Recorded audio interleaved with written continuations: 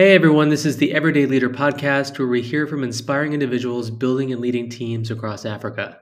Today I speak with Syakaa William from Tanzania. Syakaa is a project manager at the consulting firm Dalberg. He attended the African Leadership Academy before going on to graduate from Yale University. In addition to his consulting job, he also oversees a youth-led impact organization in Tanzania that he co-founded during his time at ALA.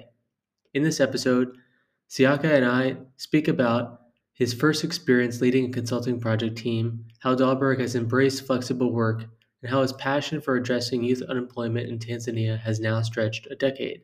I hope you enjoy our conversation. Hi, Syakaa. Welcome to the Everyday Leader podcast. Really excited to speak with you. So, you currently work at Dalberg, which is a global consulting organization. They do a lot of work across the continent.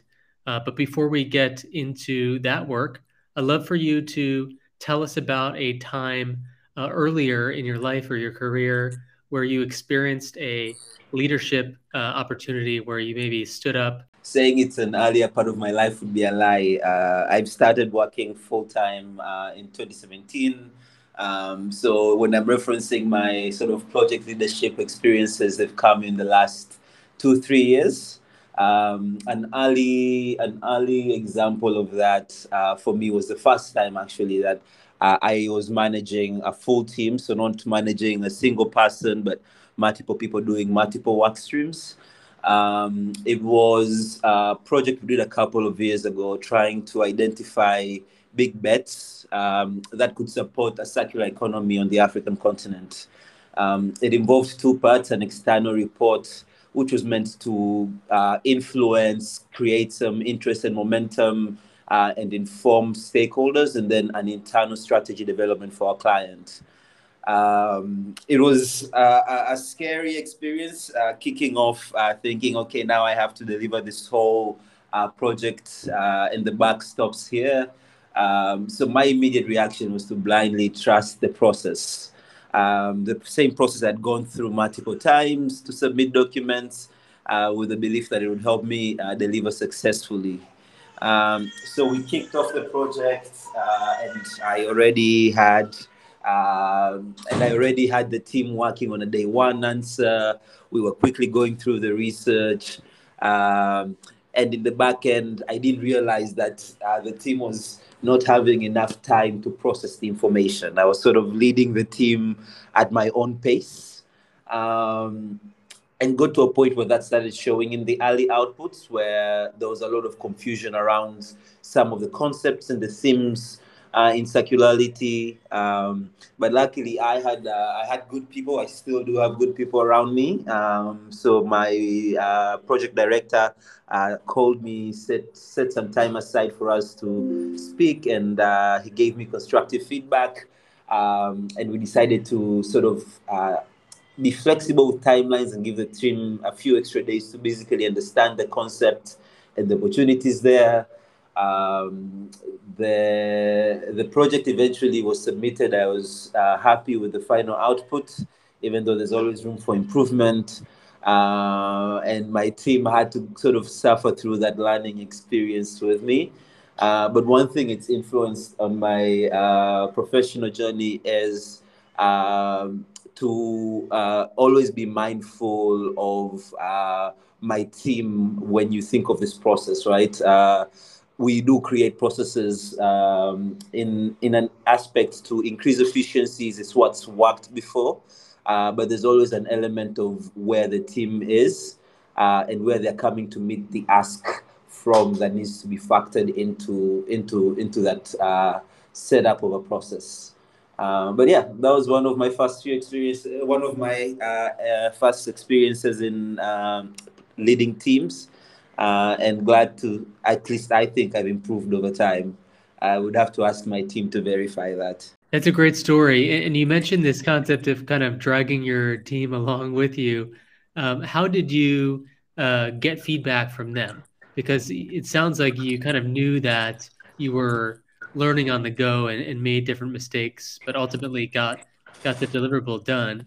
How did you approach kind of getting feedback and acknowledging that, you may have been in a management role of sorts at the time, but you didn't really know what you were doing. How did you overcome that, and how did you engage with the team, knowing that dynamic was there? That's a good question. We usually have project kickoff calls at the beginning of each project. We're outside talking through what is expected or what we're trying to get of this work. We also talk about our professional development, areas of growth and strengths, and what we want to work on. So one thing I try to do up front, and I learned this from some of the previous managers I really enjoyed working with, was being honest about my strengths and weaknesses coming in. So I did mention to my team that this is going to be my first time where I am leading a full project end to end. That is likely going to come with some pains on their end. I try to create that atmosphere where they felt like they could just shoot me some feedback without it affecting them. I was the first to pick up on my own mistakes and own up to the team.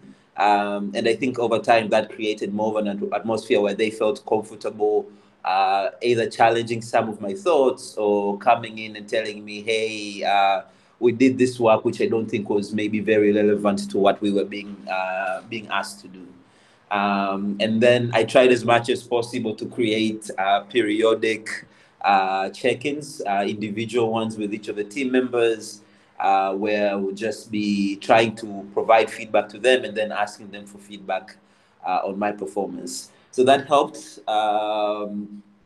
Still, those first few weeks, when you're developing your relationship with the team, sometimes team members don't feel comfortable enough sharing feedback, and they'd rather do it anonymously when the office shares review feedback surveys.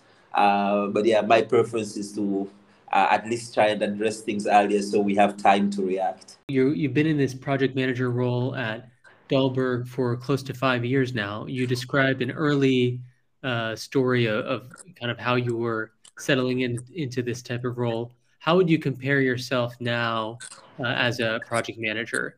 Which of those best practices have you really mastered, and which of those are you still kind of grappling with? No.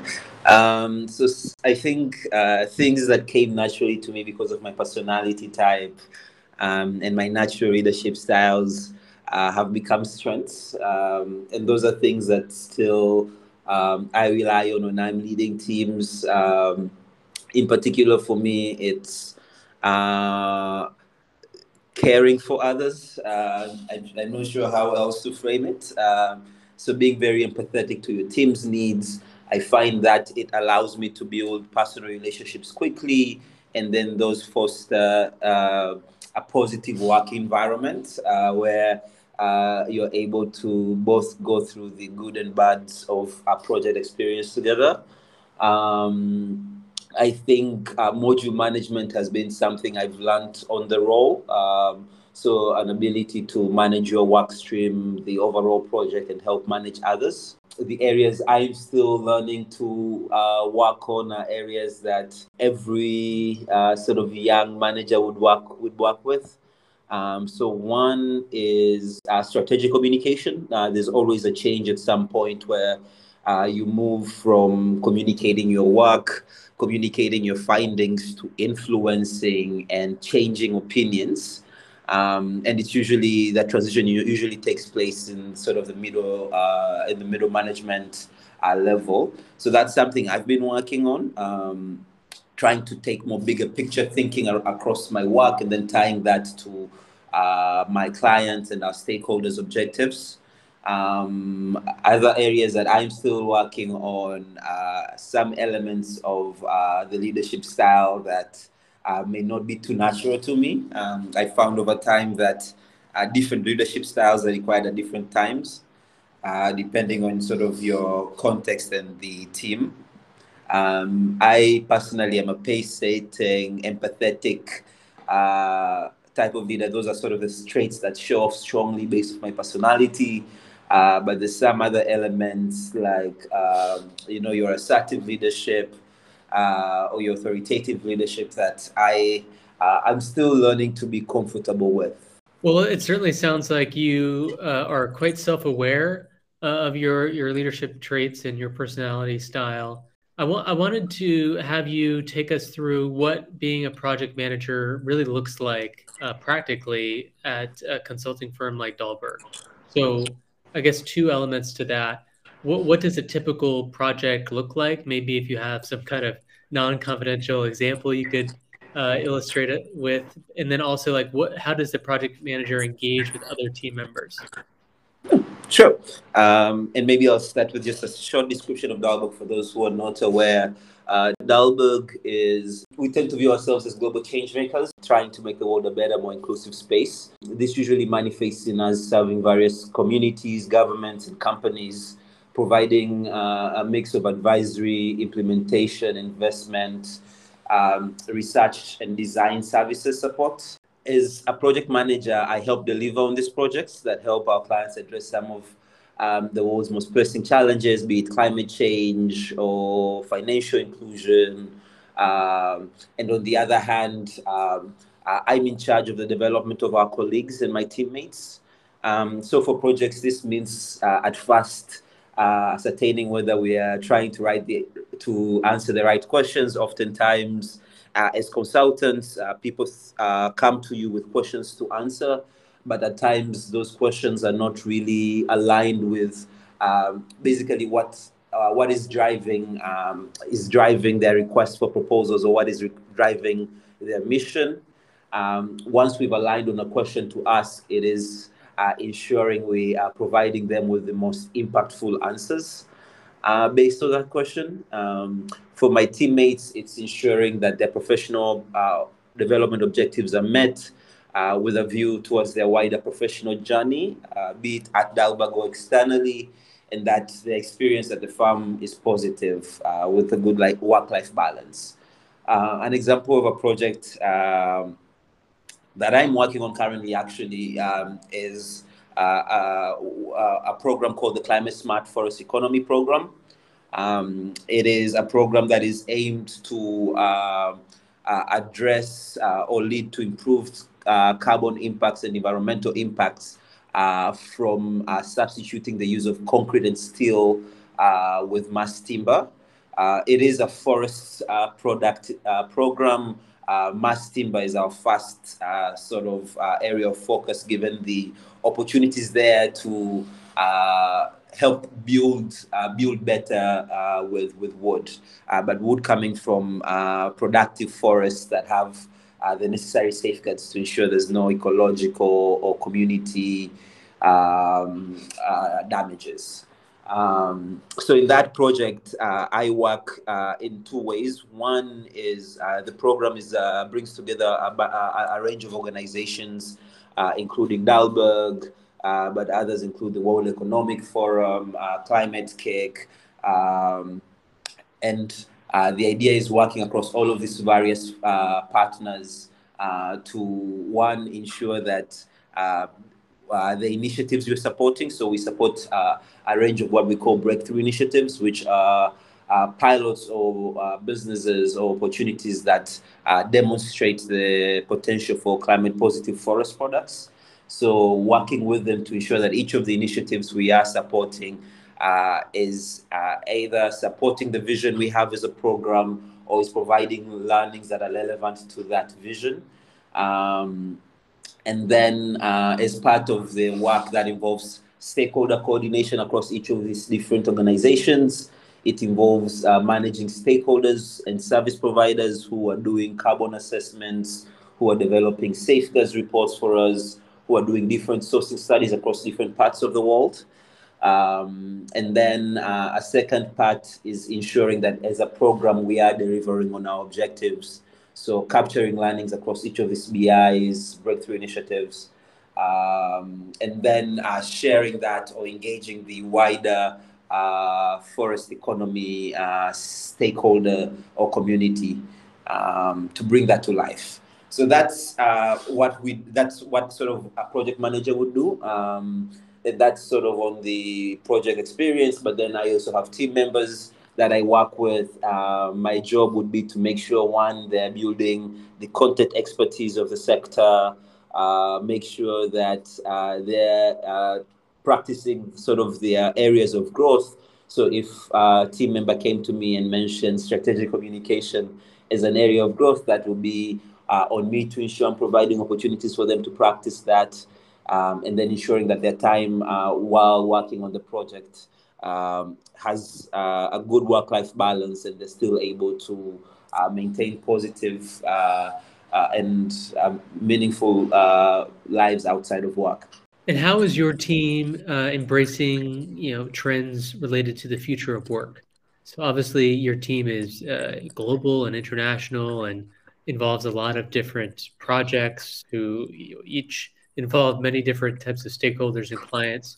How are you making sure that you are on the forefront in collaboration and technology when it comes to servicing your project clients? Constantly pushing our capabilities to try and be best suited to answer our clients' questions and meet their objectives. Sometimes this means, as a company, we either work with or eventually integrate or develop capabilities that we don't have.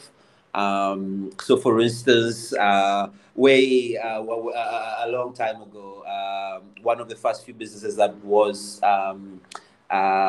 developed was the advisory unit. But over time, we realized that you can give people strategic advice, you can help develop them, you can help develop strategies for them. But if there's no follow through with implementation, most of the work we do loses impact. So we incubated and developed an implementation business that allows us to do just that. We eventually realized that to really develop inclusive solutions that are focused on the end user, we need to have some human-centered design capabilities, which is something that the firm acquired when they merged with Frog, which was a fully HCD-focused firm, and brought those capabilities internally. So we are constantly trying to innovate on our offerings to ensure that we are able to offer the best answers to our clients. So that's from a firm perspective. In terms of future trends, particularly of work, the firm has been very flexible with creating a customized journey for employees, which means as time goes, globalization spreads. With the current effects of the pandemic, you are seeing a lot of changes in what the workforce wants from their employers. One of the key things we are noticing is this need to be able to customize your own experience, whether that means, hey, I can only work 4 days a week because I have, I don't know, family commitments on a Friday, or I need to transfer to a different office for a few months. I need to travel and work remotely for a few months. The firm has been very open to that, which at least for my colleagues who've been able to take up or ask for these customized experiences, has been very helpful for them. And then secondly, I think there's a change, at least from, and I'm not sure whether this is an industry-wide change, but from the people I've spoken to, some of the people in their 20s and early 30s, there's definitely a change in thinking about employment. It used to be what the firm can, what you could do for the firm. It's flipping towards what the firm can do for you. So increasingly, we are trying to craft people's times at Dalberg to ensure that it is maximizing on what they envision their professional journey to be. Whether it is I'm coming to Dalberg to learn consulting skills or to take a problem-solving approach, and then I want to take that and start my own company, or I want to take a year-long sabbatical from work to go and try this really cool thing I found. Over time, I'm seeing the firm being more and more open to changing and to creating flexible environments for people like that. So people are able to both have a meaningful work experience and also pursue their other goals, whether those are aligned or non-aligned to work. That sounds fascinating. How have you taken advantage of this customization? I am a new father. It has been a blessing in disguise. You may have heard baby cries at some point in the background, but I'm still working from home since the pandemic. I will make the occasional visit to the office to see people, maybe do some admin tasks that I need to be in person for. But that's allowed me, for the most part, to be able to help with raising the baby this first few months and also stay at work. So I'm quickly able, when I have a break at work, help with changing diapers or something like that. So I feel like I'm still involved in my child's life, even though I am back at work full time. So I'm grateful for that. I know others have used it better. I have a colleague who is currently traveling Europe while working, and they are having a blast. So I'm glad that they have had the opportunity for that. I wanted to circle back a little bit. You mentioned this idea of the culture at Dalberg being very entrepreneurial.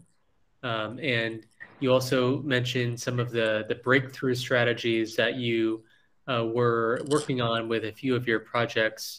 Given the nature of consulting and that you are servicing clients, how do you, as a leader, still make the space to drive kind of bold initiatives and make bigger bets? It's also a question that we've been discussing as a firm at a global level, that an office level very much. We've over the time been making a transition from mandate takers to mandate makers. Initially, as we started, it was more responding to clients' requests and building the credibility. And over time, Dalberg has been able to do that. So increasingly, we are asking, what are the problems we need to be addressing or are passionate about, and then getting other stakeholders around those challenges. Two in particular, two big bets come to mind for me. One was on gender, and the other one is on climate change. The idea within gender was, we realized that when dealing with development challenges, there's always a gender lens to be involved, and you can choose to be unaware of it. That could have negative side effects in terms of solutions you provide are not really effective. Say you design a mobile maternal health program, but then you don't realize that in some parts of the world, women feel culturally more open to engaging other women. So you staff it with men, and then eventually there's no pickup of the program, there's no adoption. So what we decided to do was to put gender at the sort of forefront in each of the work we're doing. Make sure we are collecting data that is gendered across the problems we're doing, factoring that into our assessments and analysis, and into the solutions we are developing. That experience was very interesting because at times some of the clients we worked with did not have gender as a priority. And then through our work with them, we basically were creating a fixed line cost for genderless thinking within each project. So clients would pay for it, so clients would get it whether or not they had asked for it in particular. And over time, what happened was clients started picking up the importance of it. Some of our biggest clients also over time have put in a gender lens to their own work. And it's been something that over time has now been taken up by the developing industry as a whole. Now, what we are doing is what we think is a big bet is on climate change. It's getting a lot of attention currently, yes, but it's still very underappreciated, based on my own opinion. There's a lot of work we are doing as a farm. A lot of it is work we do pro bono, where we are investing our own resources in developing new knowledge, expanding our existing knowledge. Work we're doing in trying to pilot some of these solutions, some of them that work, some of them that may not, even direct investments in things like clean energy that we believe will be worthwhile. So as a firm, when we made this commitment, we became proactive. So instead of waiting for a client to ask for a piece of work, we think what are the most pressing questions that need to be answered, and then we try and find other stakeholders who also think those questions are important, and then we work together to come up with a path to address those questions and deliver impact on those things. One of that pieces of work is the forest economy work I'm doing, which comes from the idea of if you can create sustainable, climate smart forest products, you can increase investments in forest expansion while not touching old and protected forests, which can conserve and expand existing forest cover. But there's a lot of other work that is being done across the farm. The partnership has taken it on them to find more work in the space. And we've created an entire service line within the farm that is dedicated to keeping us up to date with the latest learnings in the sector. So that's how we try to move from being mandate takers to makers, and then trying to think of what a comprehensive set of solutions is: financing, technical assistance, policy questions, and trying to address all of that. It's really inspiring to hear that shift from mandate taker to mandate maker, particularly around the initiatives that you're driving related to both gender and climate change. So happy to see that. And I imagine that does give you the space to make some of these bigger, bolder bets and really drive the conversation and catalyze action. Now, we've been speaking a lot about Dalberg, but you also oversee your own initiatives separately. So you attended African Leadership Academy before university, and you started several different initiatives, with one of them still going quite strong. Can you tell us more about your work with Derecha? So, as you may know, a common theme across most African countries is youth unemployment. A theme we've been struggling with for a while now, and are potentially going to keep struggling with. One, at least, an element I am passionate about, a solution I am passionate about, is the role of entrepreneurship in that. And at African Leadership Academy, one of the key things that we were trained on is the exact thing. We took this course called Entrepreneurial Leadership, which is meant to help us pursue sort of ideas and solutions we have in mind, and then help others as well who are doing entrepreneurship, who are problem solving through their businesses. I joined Director in early 2011. Julia Shirima, who had graduated also at ALA, had started it, and we joined him to kick the organization off the ground. We started with entrepreneurship training, so we would take the trainings that we would get at ALA and do an annual training of around 100 or so students, which kept growing. We over time realized that there's one element which is teaching people entrepreneurship. Another element of it is raising funds to support these ventures. So what we decided to do was to tap into our expertise in providing trainings to help others find money for their ventures. So we sold a program to a company called Statoil, oil and gas company that was trying to run a program, an entrepreneurship focused program in Mtwara, where they were operating. Mtwara is a region in the south of Tanzania, mainly agricultural based with cashews.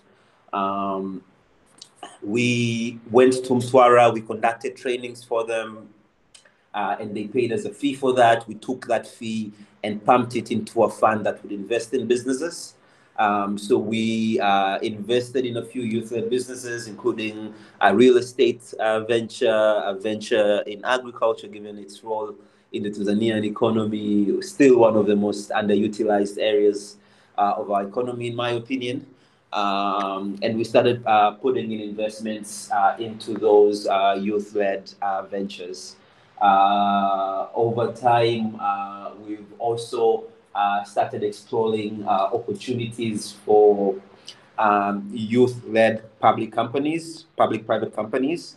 So let alone the small micro business that gets $1,000, $3,000, $4,000. How do you raise 50,000, 100,000 USD for companies?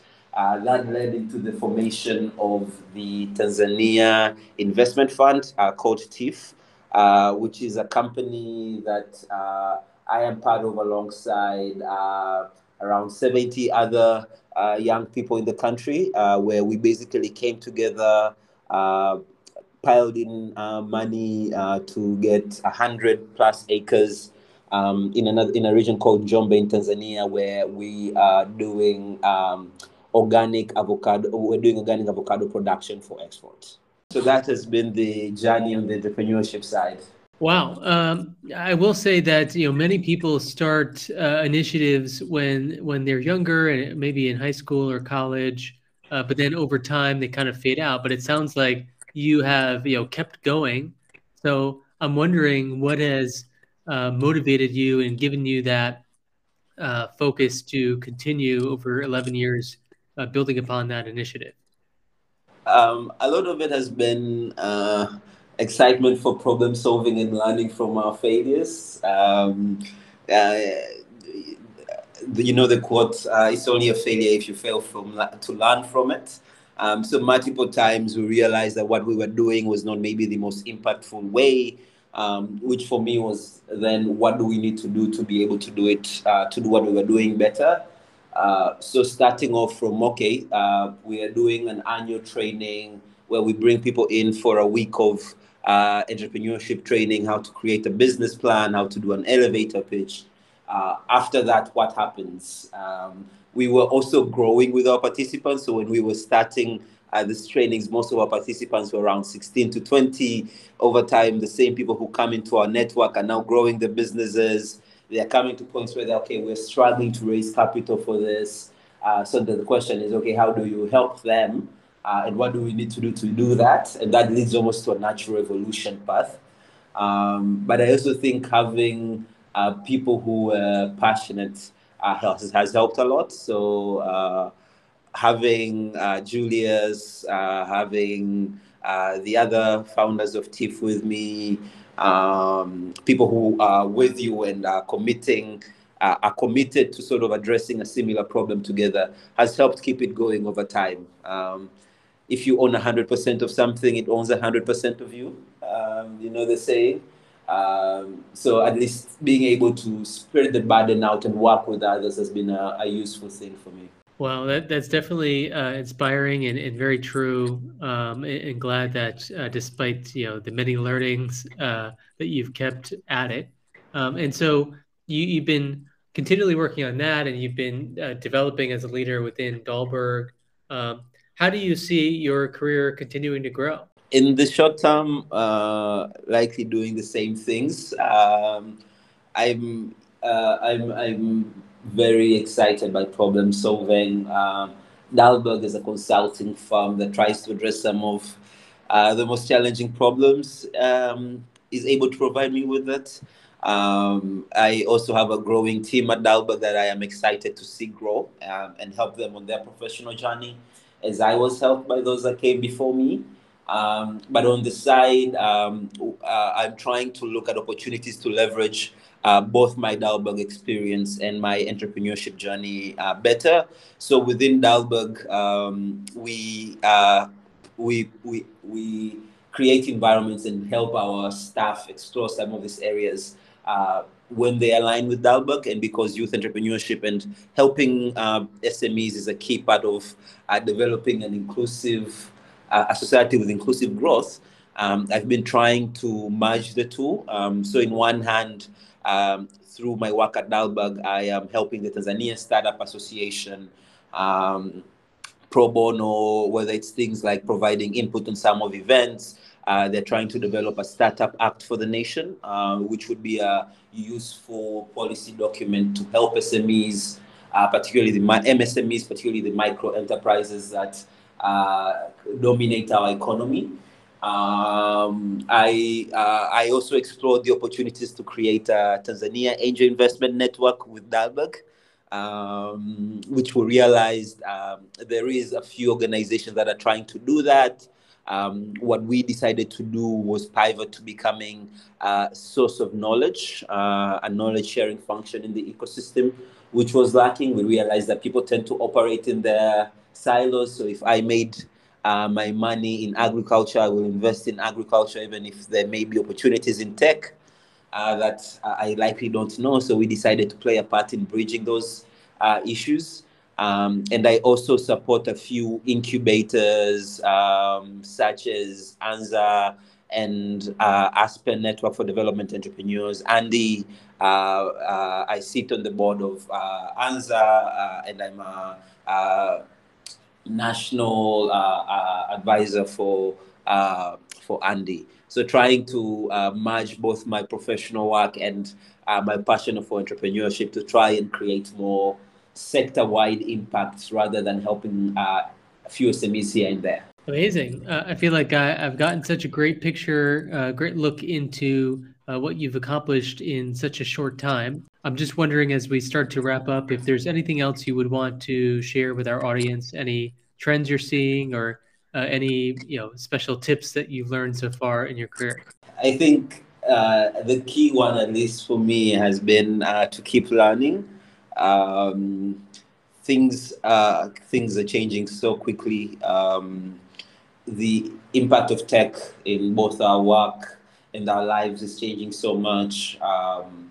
Increasingly, we are faced with problems we probably did not imagine a few years ago. We now are probably in the middle of potentially two pandemics.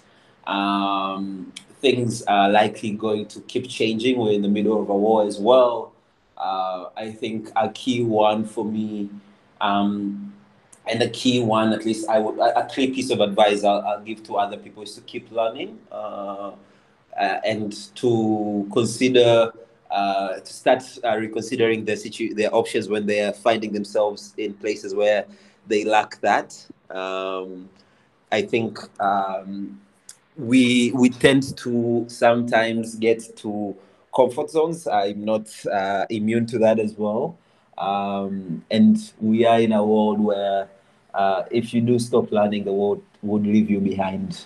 It's probably the only one thing I would say. But yeah, I do not have the privilege of as much experience as others, so I'm not sure if I have as much advice to give. Well, I think the advice to keep learning is quite on point. Are there any specific strategies you use to continue learning beyond just doing the work that you pursue? Yeah, a friend of mine taught me this thing called sacred time. So piece of time where I picked up from him to do it in the morning. So if my work day starts at say 7, I would start at 5:30. Put time consistently every day, even if it is a very small amount of time. To learning, we do 30 minutes. Although he's doing way more time than me. He's gradually increased this portion of that time over time. But the key one is small